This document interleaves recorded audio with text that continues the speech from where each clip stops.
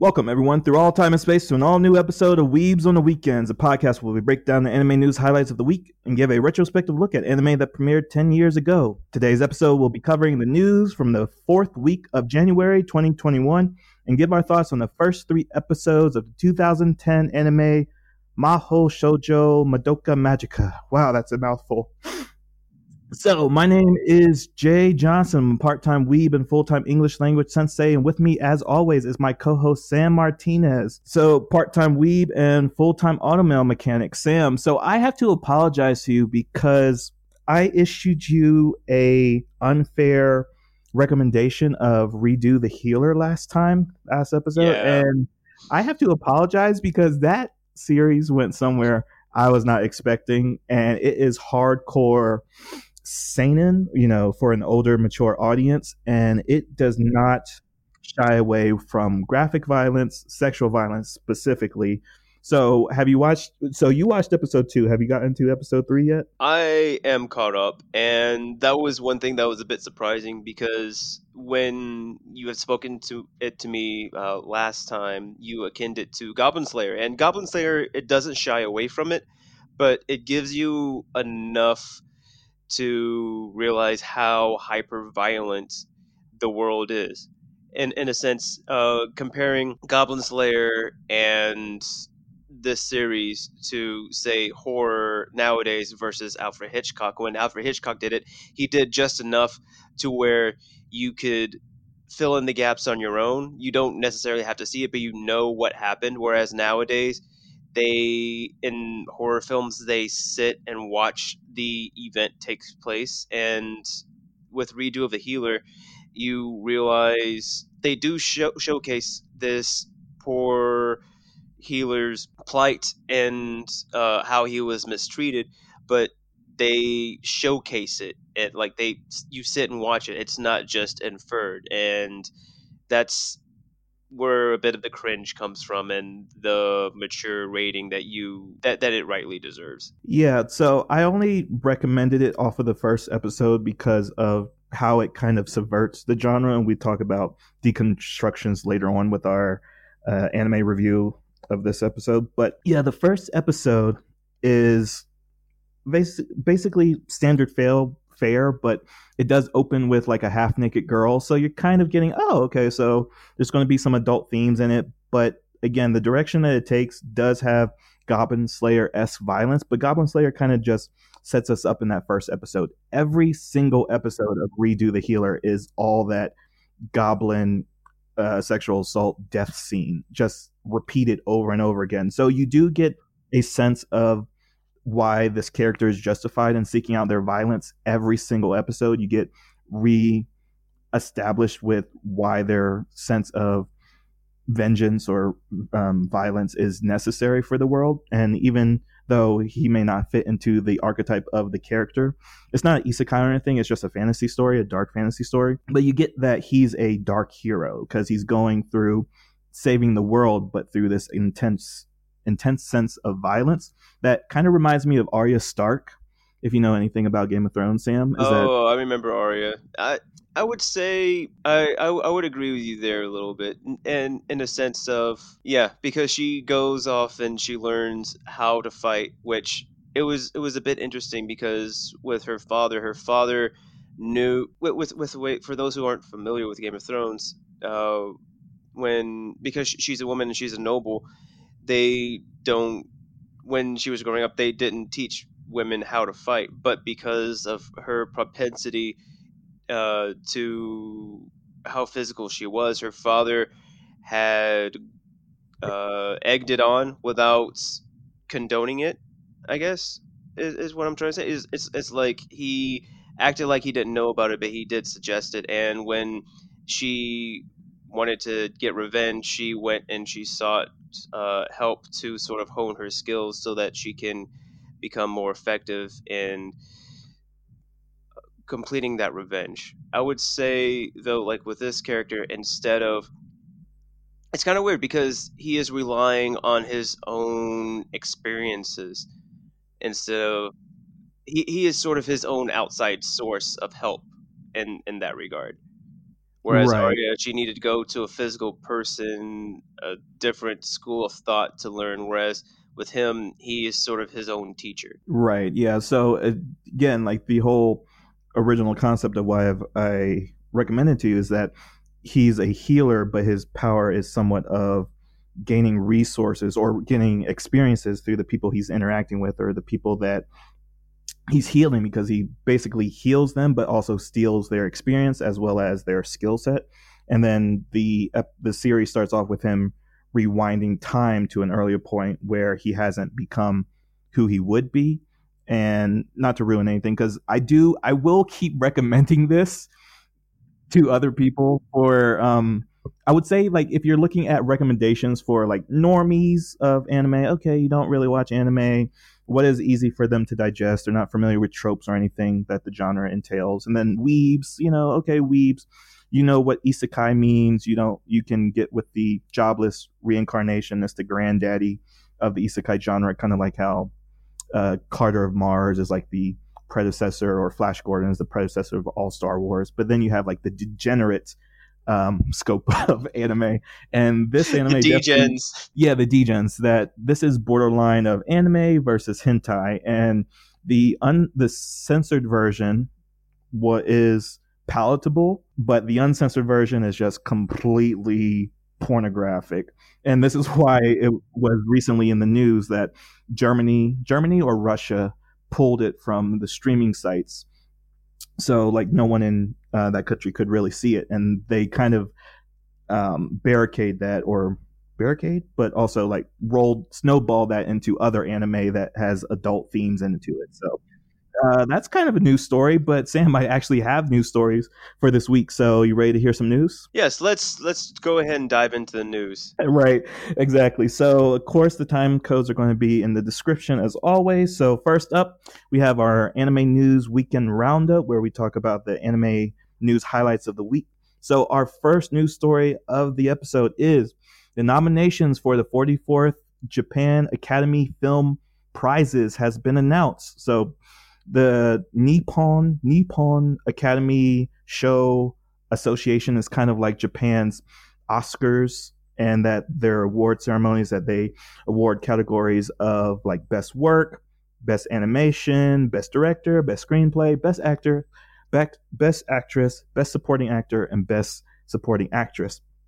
So the show is going to premiere on March 19th of this year.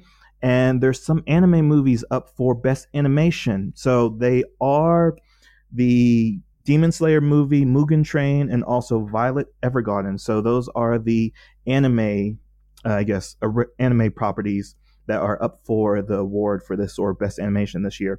The other ones are, what are they? They are Josie, the Tiger, and the Fish, which is my recommendation for winner. Stand By Me, Doraemon 2, which is the sequel to the Doraemon movie, which the first movie did win an award, I believe, 4 years ago. There's also I think, Popelli of Chimney Town, and that's it. So there's 5 movies up for best animation this year. So Sam, which of these movies have you seen, and which you would give the winner for this award to? Dang it, I have the wrong list, because it's not the 43rd Japan Academy that we're talking about, right? It's the 44th? Yes, the 44th. So yeah, I have the wrong list in front of me. I was wondering why these movies were older. It's like they're new, but they sound just a little bit old. All right, no problem. Yeah, so right now it's Violet Evergarden, the movie. So I think we talked about Violet Evergarden before, and we were both impressed. It's by Studio Ufotable. So there's actually, I guess there's 2 Studio Ufotable movies up for nomination this year for best animation. So I feel like that cancels those nominations out now that I've said that out loud.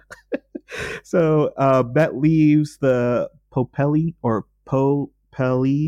the Chimney Town, which, again, none of these movies are really streaming outside of Japan.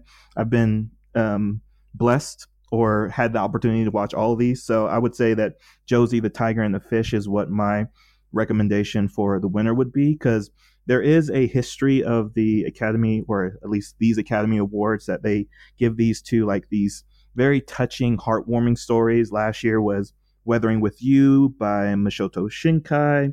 The year prior was Mirai by how do you pronounce his name? Morui Hasodo, the guy that does Summer Wars. And then the previous year, 2017, was Night is Short, Walk One Girl, which is the sequel to Tatami Galaxy, which we talked about a lot of episodes ago. So They finally came out with a sequel. Good on them. It's a spiritual sequel, so it's not a sequel, but yeah. So there is this like kind of prestige to these stories that are like boy meets girl. They have a somewhat romance, so that's kind of what Josie the Tiger and the Fish is about. So all these are like world class or top tier S tier animations. I mean, Studio Ufotable has 2 nominations, like we just said, but I'm giving it to Josie and the Tiger for those 2 reasons, but also because of the director. Let me not try to butcher his name, but his name is Kotaro Mamura, and he's the episode director of a lot of anime that we know and never really heard of him because a lot of episode directors really don't get the spotlight like the series directors. So he's done episodes in Full Metal Alchemist Brotherhood. He's done episodes in Bokuno. It's the anime that you love. Oh, Bakuno. Bakuno. Yeah. Thank you, Bakuno. Yeah. He's also done, I'm thinking, what else has he done? I'm forgetting. I'm blanking on the other ones. But yeah, he's a really established episode director. Now this is like his first film direction. So he's getting my vote for like the prestigious of being a first-time director and doing such an amazing work. So all of these do have trailers, which I do recommend that they're free on YouTube to watch. But to watch them in earnest is really hard to find. So I think I have seen trailers for this one because I'm looking at images right now. Mm-hmm. She's in a wheelchair, and it seems as though the aquarium plays a big part. Well, it's called a tigerfish, but sometimes when movies they have names, it's not so literal. Right. Yeah. The English translation kind of muddles up the actual meaning behind the title. But yeah, so this director, now that I'm thinking about it again, yeah, he did Land of the Lustrous. That's why I know him. And the reason why you know him, Sam, is that he did episodes in Occult Academy and Star Driver. So he does have this giant acclaim to being a well-rounded director. So I think their Academy for Japan is going to give it to him. But Sam, have you seen 2 of these movies? Because, as I said, I've only probably seen images of Josie and the Tigerfish. Trying to think. I've seen trailers for Violet Evergarden, but because I didn't enjoy the anime, I didn't think to try to watch it. I knew it was going to be pretty, but because I don't enjoy the story in general, I know it's not going to be the movie that I'm going to enjoy. I'm trying to think. What were some of the other animes, or sorry, what were the other movies that you mentioned? Yeah, so Stand By Me Doraemon the second. So that's a movie that's following up to. It has that blue looking character, Doraemon, right? Yeah, the blue cat, the blue like kind of fluffy icon that everyone knows, even if you don't know his name. But yeah, the first movie again won the award 4 years ago. So that is like in contention because the Academy usually doesn't like to give like repeats because it's like best in animation. Yeah. So if it's the same animation or the same sequel movie, then they're like less inclined to give it to it. But yeah, you haven't seen Demon Slayer Mugen Train, right? No, I want to. They haven't brought it out here stateside yet, so I'm a little bit miffed. But I'm looking at the images for Stand By Me right now, and it looks pretty interesting because it's like they took the CGI 3D approach, like what Peanuts did with their movie, I think 3 or 4 years ago. So I would be interested in seeing that if I had watched the first one. Yeah, exactly. So, I mean, yeah, so it's like the animation is always on point with all these recommendations or these nominations. So I'm not surprised that did make it on the list because it's, again, you never talk about things that are pioneering. It's always talking about perfection in the art form. So all these are good. I mean, for the popularity that Demon Slayer Mugen Train got over the past, couple of months, given that it came out and was like really the first movie Japanese people saw in theaters this year because the quarantine regulations got opened up and it like outshine I believe it took the number 1 spot from Spirited Away like a couple of weeks ago. But Yeah, so it's rightfully so, even though like no one really expected, like people in the anime community don't really expect anime movies to get recognition like this, but I'm glad that these two movies, Violet Evergarden and Demon Slayer, did. So on to our next news story. This is concerning Megalobox, and I know this you're a fan of the series, so Yes. this is a Sam targeted news story. So yeah, season 2 of Megalobox is set to premiere in April 2021. So this year, for the spring season of 2021, it has the subtitle of Nomad. So the first season of Megalobox came out in 2018 for a 13 episode run, which you can view everywhere on Netflix, on Hulu, Funimation, Now, and Crunchyroll. And what came out recently was like all the news about the cast, the returning voice actors. It came out with the PV, so you see Joe, and some time has passed since the first season has concluded. And of course, this is an adaptation of the manga Arita no Joe, because Joe is the name of the title character. So it's a Boxing Joe. Yeah, Boxing Joe. Thank you. I was like, what is that Japanese for? Yeah, but Boxing Joe. Yeah. So Sam, are you looking forward to season 2 of Megalobox? I am. It's making me want to go back and rewatch the first one because I remember the climax for the first one. It was so good. It was so well done. And at the end of it, you would think that things went well. And I saw a little bit of the PV. It has quote unquote gearless Joe. He's wearing gears for some reason. And as you said, some time has passed. So he seems a little bit older. He let his facial hair grow.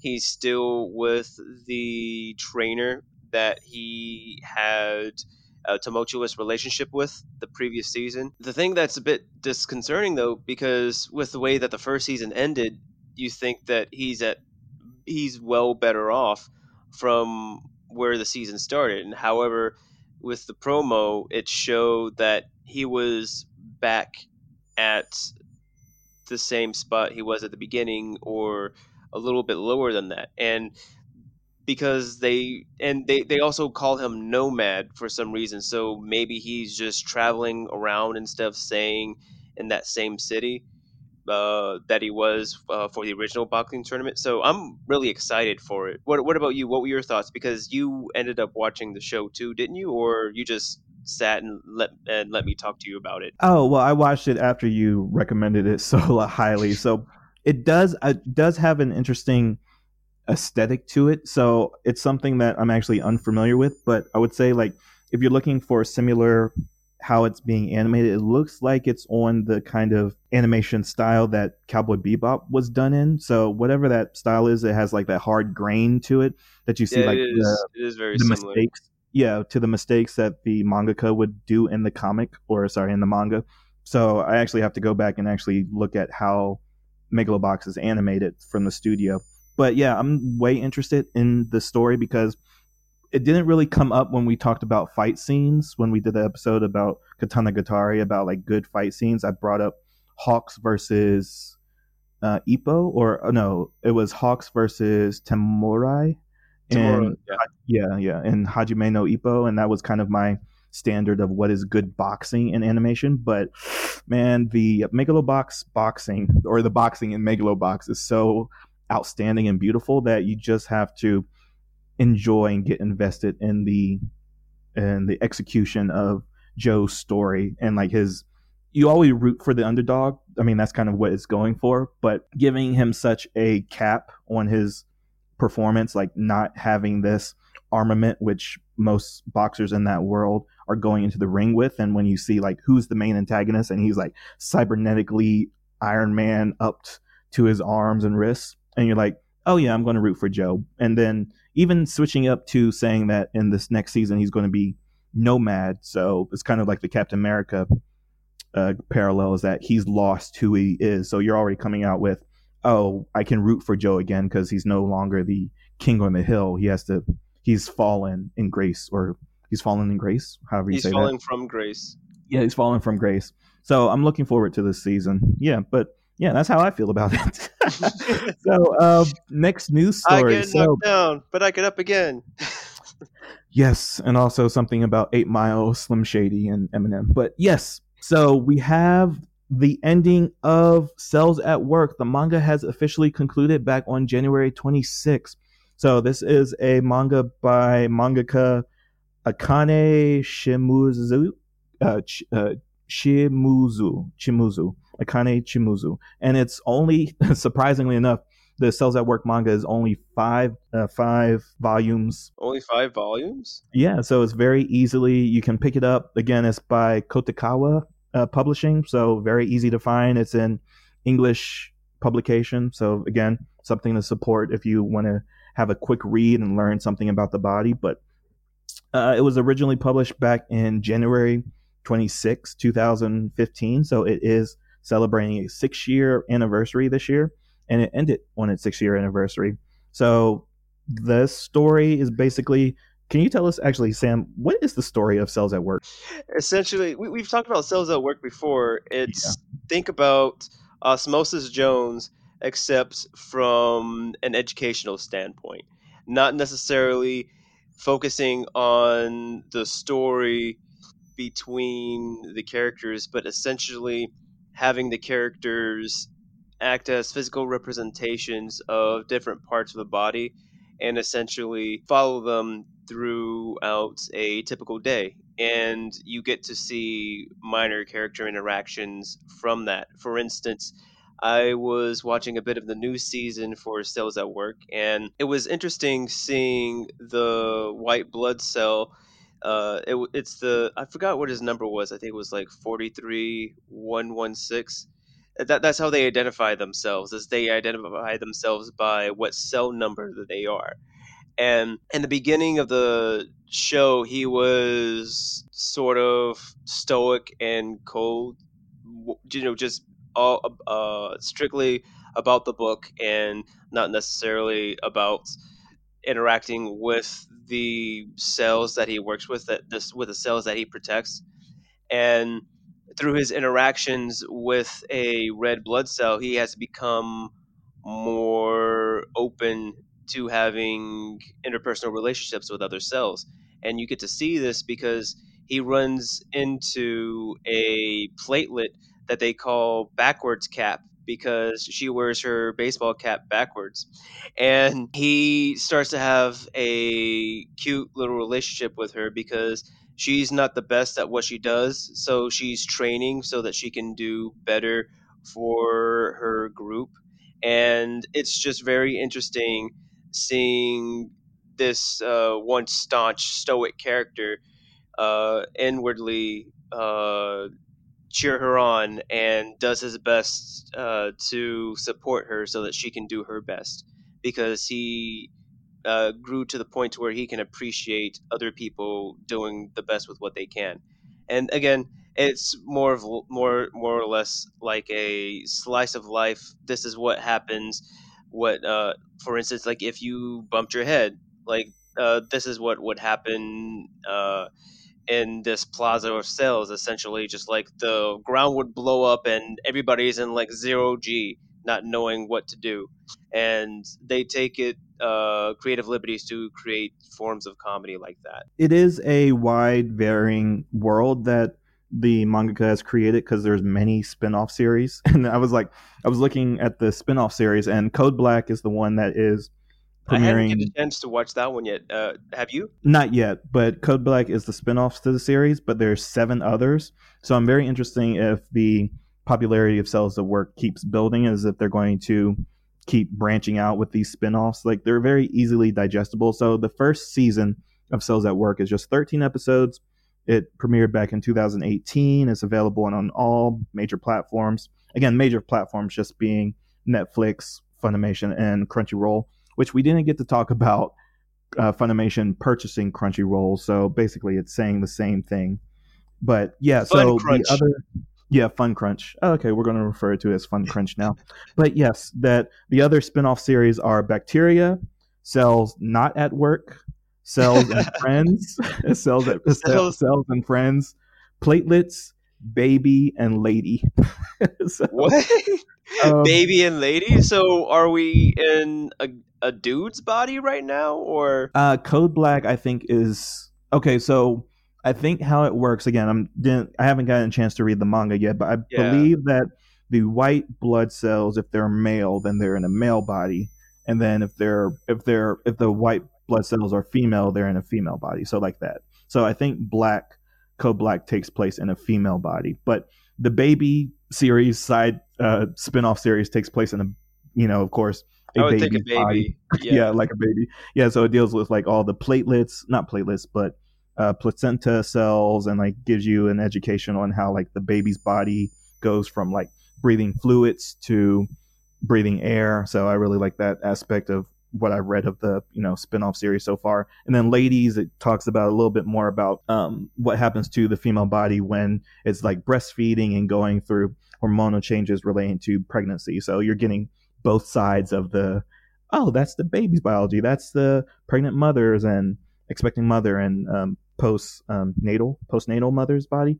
And Yeah. then the last thing to mention about Cells at Work is that the manga has ended, but its last chapter did talk about a word that we cannot mention, safely on a podcast, but let's call it Flovit. So it talks about the virus in the last chapter of Cells at Work. So it is up to date with the current world. So it's very interesting that that's the direction that the mangaka decided to end the series on.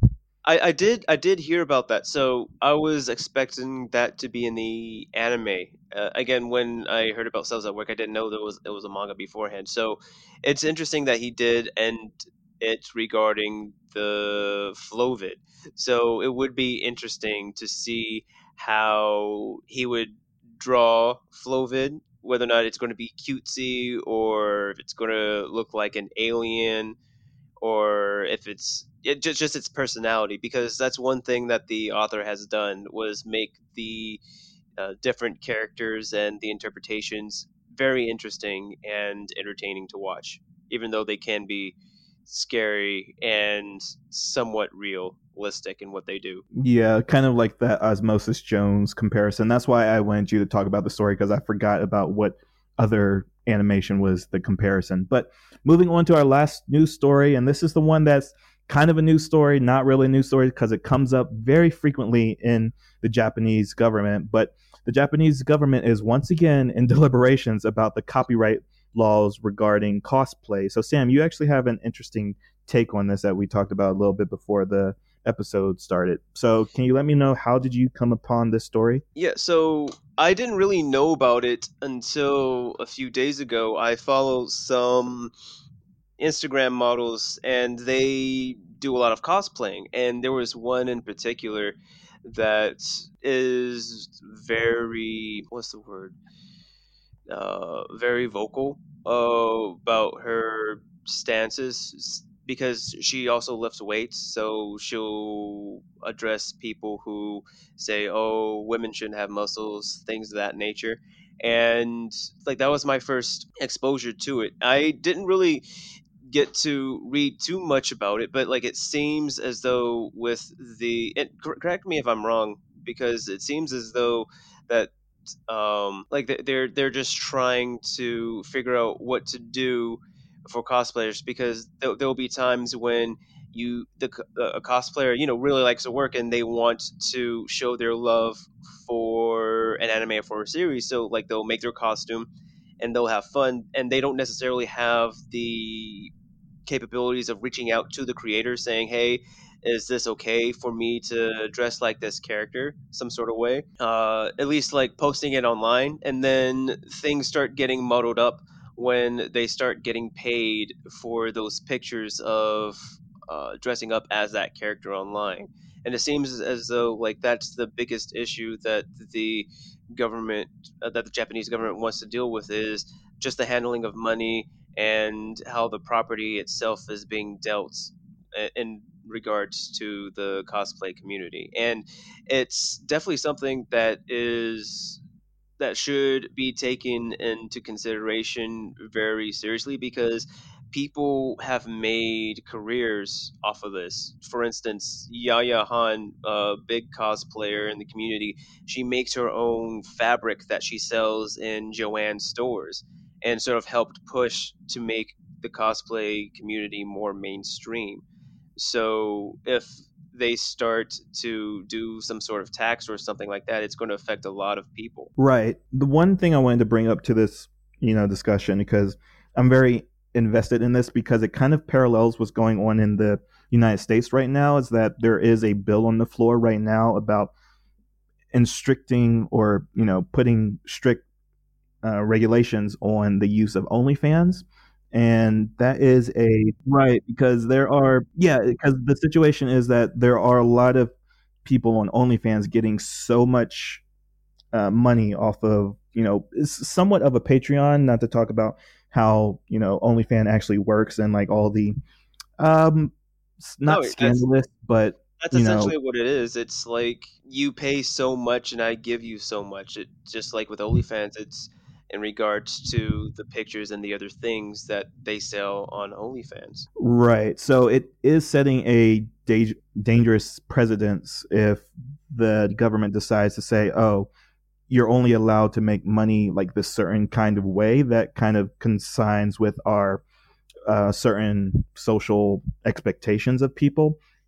And that's the same way that Twitch functions. If you know anything about how streaming works, is that you don't actually own video games. If you ever look at those old FBI warnings in front of videos, like you don't have the right to Yeah, distribute copy and or distribute this property.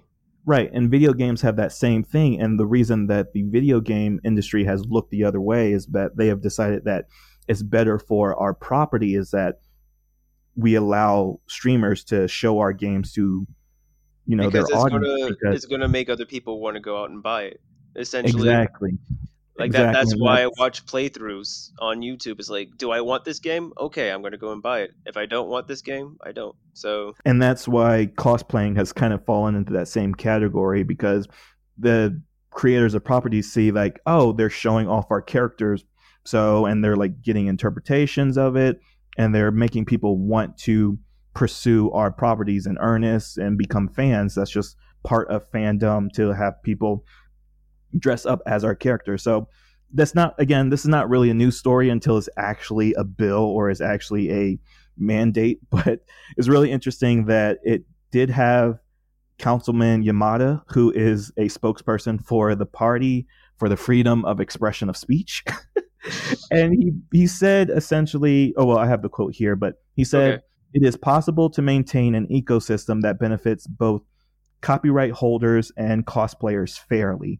And that's just the situation of how it's always been. So he's basically making a statement of keep things as they are, or he's saying the obvious, is that this has always been the relationship, and the government is trying to interfere with something that has been working for a long time and will negatively impact a giant part of what makes Japan attractable to foreigners obsolete, essentially. So if foreigners can't legally participate in cosplay subculture, then that's a detriment to the historic context of anime or cosplay in general. So very interesting. So we'll actually keep our eye on this. But yeah, that's our last news story of the week, Sam. So moving on into our anime review, our 10-year review of Madoka Magica. Not going to say the very long name again, but it's basically Magical Girl Madoka Magica. And Sam, this is your pick.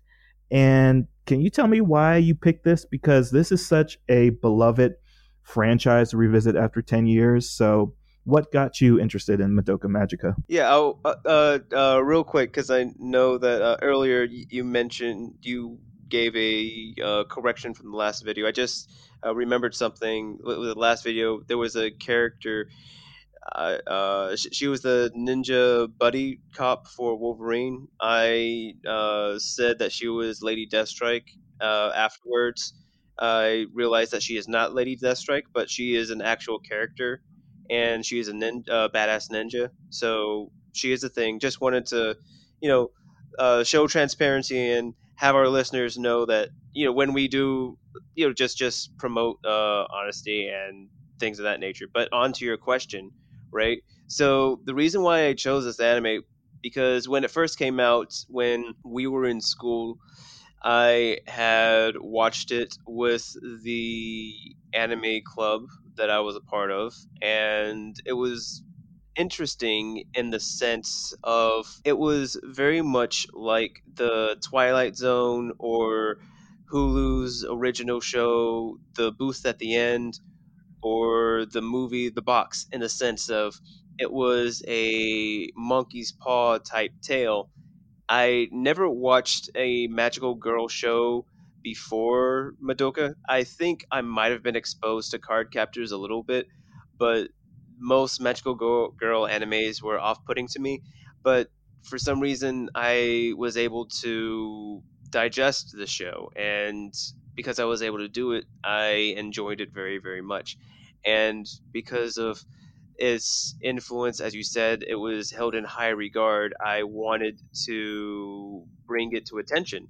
We'll bring it to our attention, at least give it its 10-year review. What about you, Jay? Did you watch it before? Was this your first exposure to it? What was your first exposure to Madoka Magica? Yeah, so in the same vein as you, is that this, again, coming out 10 years ago is a very bad time for us because we were in like the midst of getting like kind of advancing our anime viewing styles, because like you go through these phases of being a weeb, and 10 years ago is kind of like right on the precipice of, oh, I'm finding people that actually watch anime like I watch anime, and I can become friends with these people, and oh my gosh, that is so cringe, dude, don't do that, you're bringing a bad name for anime watchers. But yeah, so Madoka is it falls in that deconstruction area that we've seen a lot of in the past 10 years. So again, that's this is like really the perfect series to review after 10 years, because like so many deconstruction animes have come out. So like if you look at Konosuba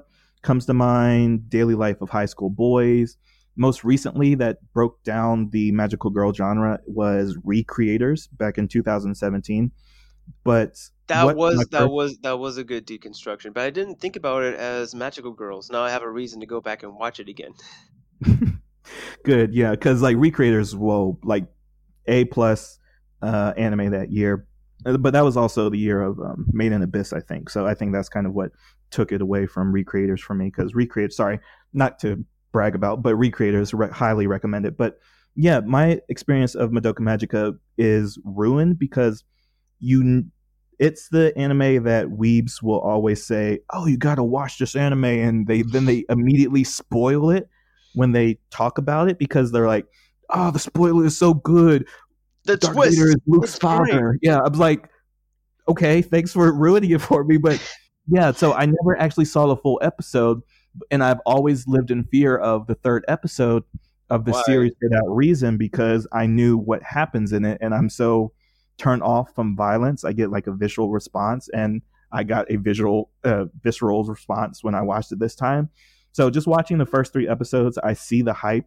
I would see that in our scale of sus and expect, I'm expecting the rest of the series, because it's a very decent 3 episode breakdown. So we have, well, to talk about, well, actually, Sam, you tell me about the 3 episodes. Yeah, it's your pick. It's your pick. It's your pick.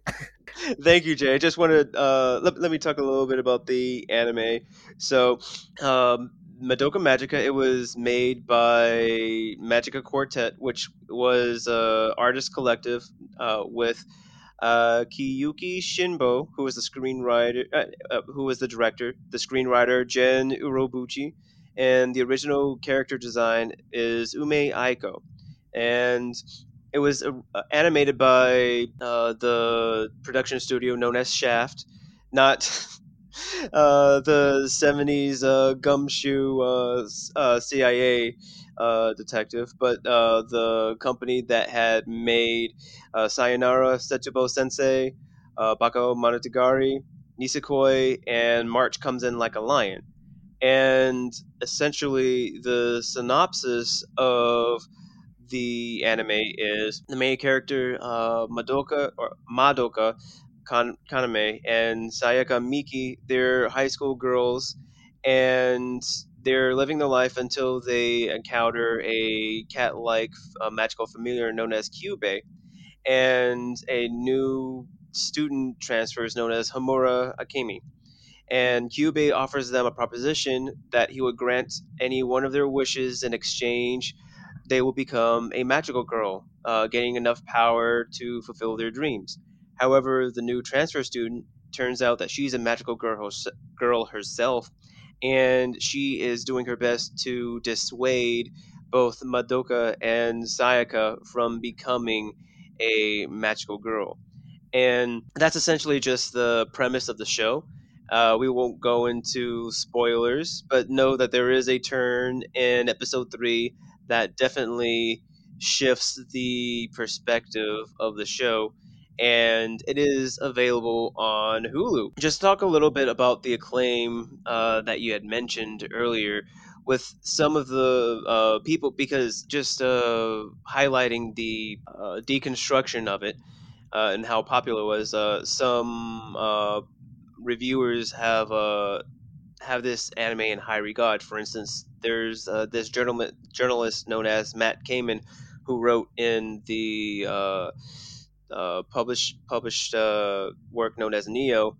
He said, quote, with its daring approach to a dated genre, Puella Magi Madoka Magica essentially does for magical girls what Neon Genesis Evangelion did for giant robots. Even another person, Michael Pimento, from the work known as Bloody Disgusting, he says that the series should be praised for offering a unique, grim twist that not only seeps the show in despair, but subverts the subgenre, and concluding that it's one of the best works of anime horror, presenting characters that must strive to find hope through profound darkness.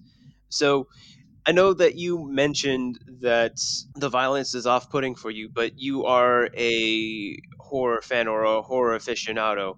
And from what you have seen, did Madoka do anything new in terms of horror that you haven't seen? Or is there anything that you can say in regards to the horror aspect of the 3 episodes that you have seen? I hate all those reviews that you just you just read off because it fundamentally destroys your perception of what Madoka is, and it's because the whole thing about Madoka is that it's a subversion that you weren't expecting. I mean, if you look at Studio Chef's kind of resume beforehand, and even like the first trailers of Madoka Magica, it just sells it as a card capture Sakura clone because they're known for like doing like moe kind Oh, of so Lucky Star. even before it started showing, like they were just hyping it up as it's a new magical cutesy girl anime. Come and watch it. Come have fun. Exactly. So just by like, I know Blade Oh, Disgusting. that was mean. That was mean. So you probably have like these little girls sitting trying to watch Madoka, and they're like, "What? What is going on?" Right, and even the rating is PG-13, which this is far not a PG-13 series. And Blade Disgusting does do horror, and that kind of ruins my expectation. Like I know basically the the plot points or how the story progresses, but I don't know all the details. So that just saying that it belongs in Bloody Disgusting is already problematic to ruin the surprise of what Madoka is. So what was your question, Sam? Sorry, I went off on a tangent. I was asking you about your uh, taste for it from a horror perspective. If you just looked at the horror aspect. Right. So if you look at it from just like, oh, that's why I went into my tangent, is because saying that it's already a horror is already breaking what, That's already a spoiler. yeah, already a spoiler. So even though it's kind of out there that it does fall into the genre of magical girl, but then it also has the tags of dark fantasy and psychological thriller.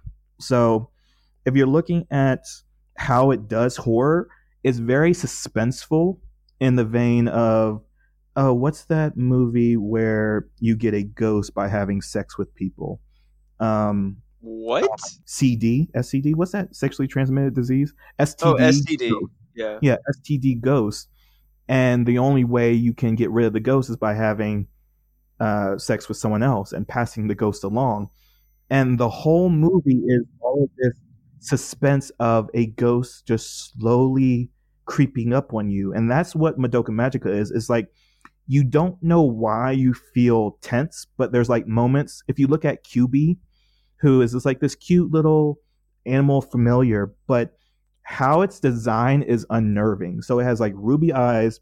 It kind of has like the standard cute animal mascot of the magical girl genre, but Yeah. there is something visually off-putting. So in the first episode, the transfer student basically warns Madoka, don't become a magical girl. So there's already this weird hanging guillotine over the character. Is like, why would someone warn me about something that hasn't happened yet? And then in the same episode, we get like the QB, who's also is his name is very close to QB, which is Nine Tails, which is in Japanese lore nine-tailed fox, which is in folklore a demon. So you're like, Yes. okay. Like even if you did know that, you know that looking at it in retrospect. And then finally at the very end of the first episode, the QB's like, oh, I need to form a contract with you. And that's not how magical girls work.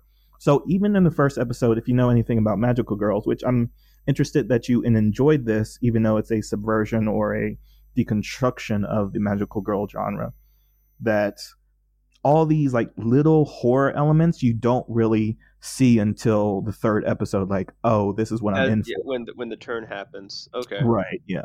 And even before then, like the turn actually gets introduced before then, because with all these witches, like the kind of other antagonists to the stories, you have these witches, but the first involvement with witches is that they're making people commit suicide. So it's like you're already getting this creeping dread in this cutesy girl frilly dress anime, but it's all everything's behind getting set up. Right, yeah. So like the horror is just perfect. Okay, and it was interesting that you mentioned the way that Cube was drawn, because as I was watching it, I felt like even though the show it started off trying to be cutesy and uplifting, I mean, even in the first few openings, you are introduced to the witches to a witch's labyrinth or a witch's domain, and it sort of just like gives you like that split-second shock of what to expect. Is like, but then it's like thrown off as a dream, and you dismiss it. But watching it, it's as though the way like the colors are, the tones, and even the drawings, even though the girls themselves they're positive and uplifting, there is a sort of darker subtext or an undertone, like you said, that they are trying to set up throughout the show to give you the groundwork to expect that not everything is as it seems. And uh, so I guess did you notice anything aside from the aesthetics and the well, no. You mentioned that there was things that you would know if you went in as a fan of Magical Girls, that, and even in the first episode, that Madoka did differently. So was there anything else aside from the contracts that jumped out to you and like, this isn't Magical Girl, something's wrong?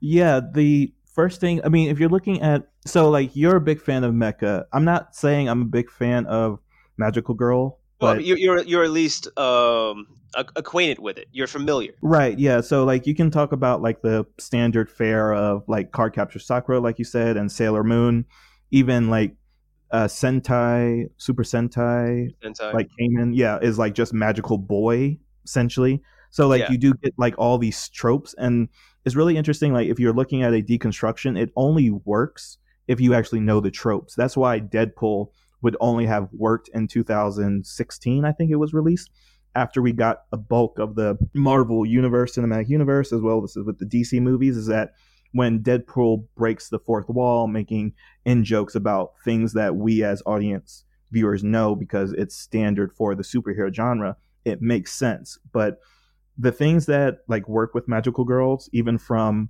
the 1960s, I think Sally the Witch was the first magical girl anime, which was back in 1960s. Same thing with how Astro Boy was like the first mecha anime back in the 1957, I think, when we talked about it in our mecha review episode. But yeah, so like there's a normal girl. So just talking about Sakura in Cardcaptor Sakura.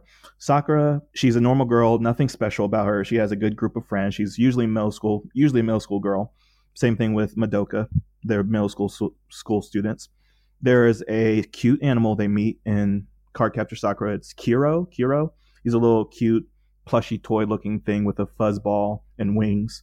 There is a triggering event where in Sakura, it's the cloud cards get released, and then she gets into a contract with Kiro to form magical girl powers to save the world.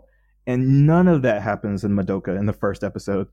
Like Madoka doesn't even become a magical girl. Sorry to spoil it, but like she doesn't even become a magical girl in the first 3 episodes. This is just showing what magical girls can do. There's another character, Mamie. It was weird because I watched the English dub, like it was close to mommy the way that they pronounced her name. But did you watch the sub or the dub? Oh, I watched the sub. So yeah, maybe I'm just misremembering it, but it's like Mame, mommy. So I guess it is mommy. Okay. But yeah, so you see mommy, and then you see the transfer student, and again, the transfer student is introduced warning Madoka not to become a magic girl, but her second introduction is that she's a magical girl herself, and she's attacking the QB.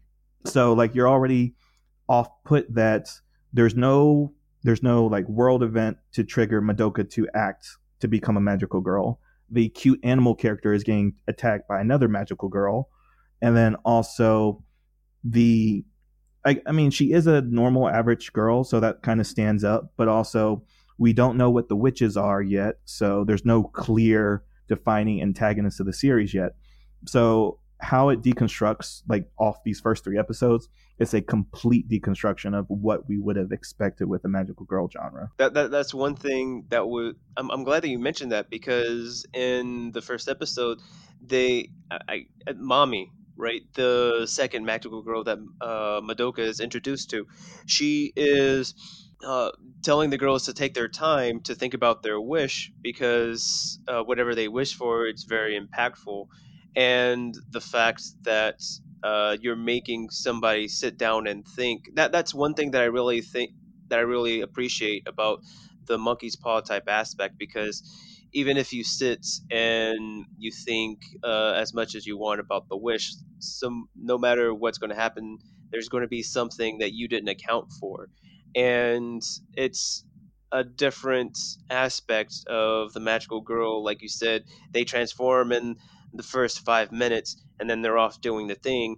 and when instead of having them transform in the middle of the fray, right, you make them sit, think, and really wonder if they really want to do this and try to sort of take it all in, make it a bit more realistic than fantastical that some of the other shows would normally have done. Was there any particular character or theme that stood out to you in these first 3 episodes?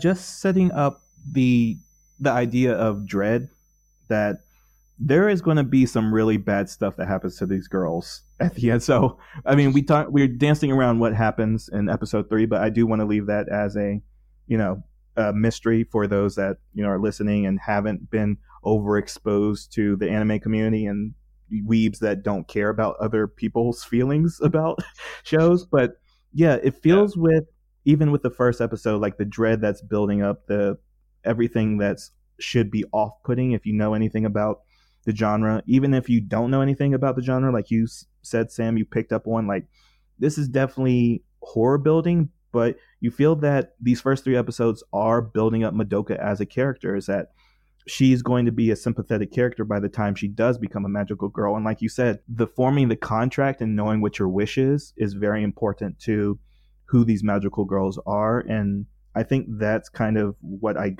took away from these first 3 episodes, is that this is going to be a bad situation for them, and they're going to deserve it because they went into it fully kind of informed about it. So like the girl that's warning Madoka about not becoming magical magical girl and also attacking the creature that's trying to form these packs. So it's essentially the devil forming these packs. Like you have to give up something essentially, or you have to have an idea of what you want, and either he's going to trick them like a Bill Cipher kind of situation, or if you see any demon in like the Supernatural series, there's always like, oh, I'm actually going to.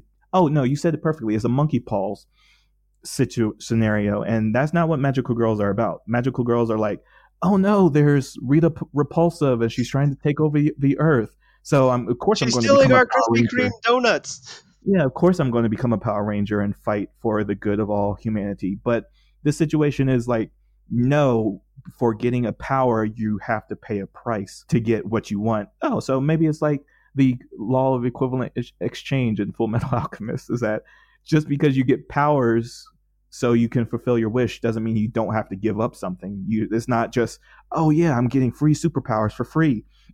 So that's what I'm getting away from the first 3 episodes. Again, I'm going to give the 3 episodes a pass. It's definitely, I'm going to expect the rest of the series.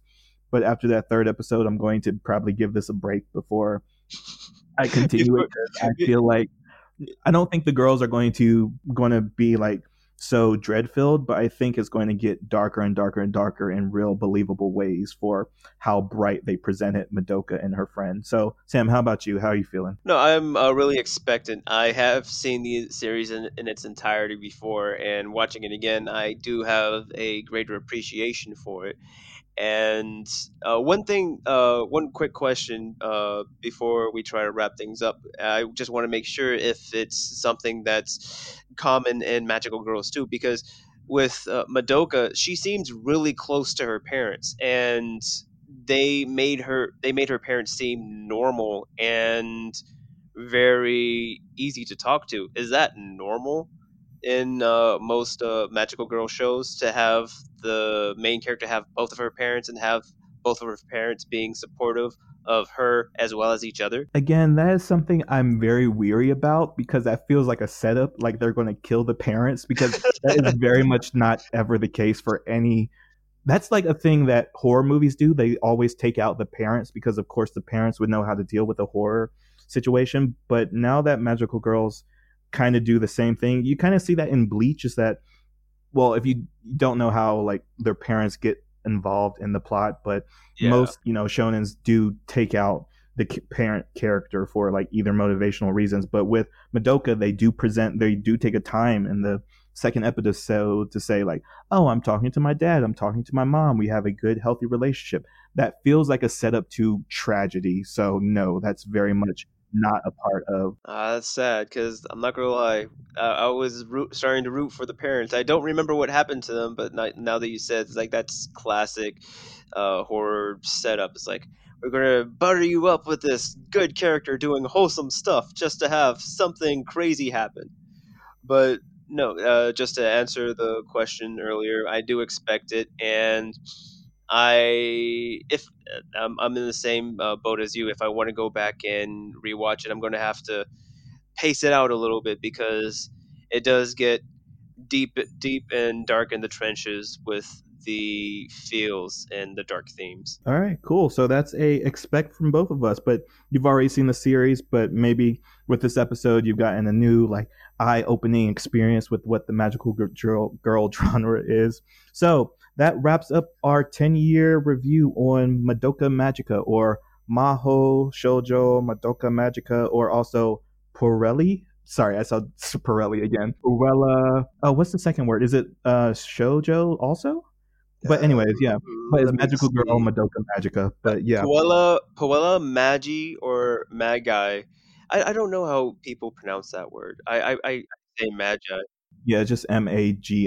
Yeah, so Maggie or Moggy. Yeah. So before we close out this episode, you got anything to say? When a fox gives you a wish, soon you'll think life will be bliss. Unaware what comes for you, the bill is due.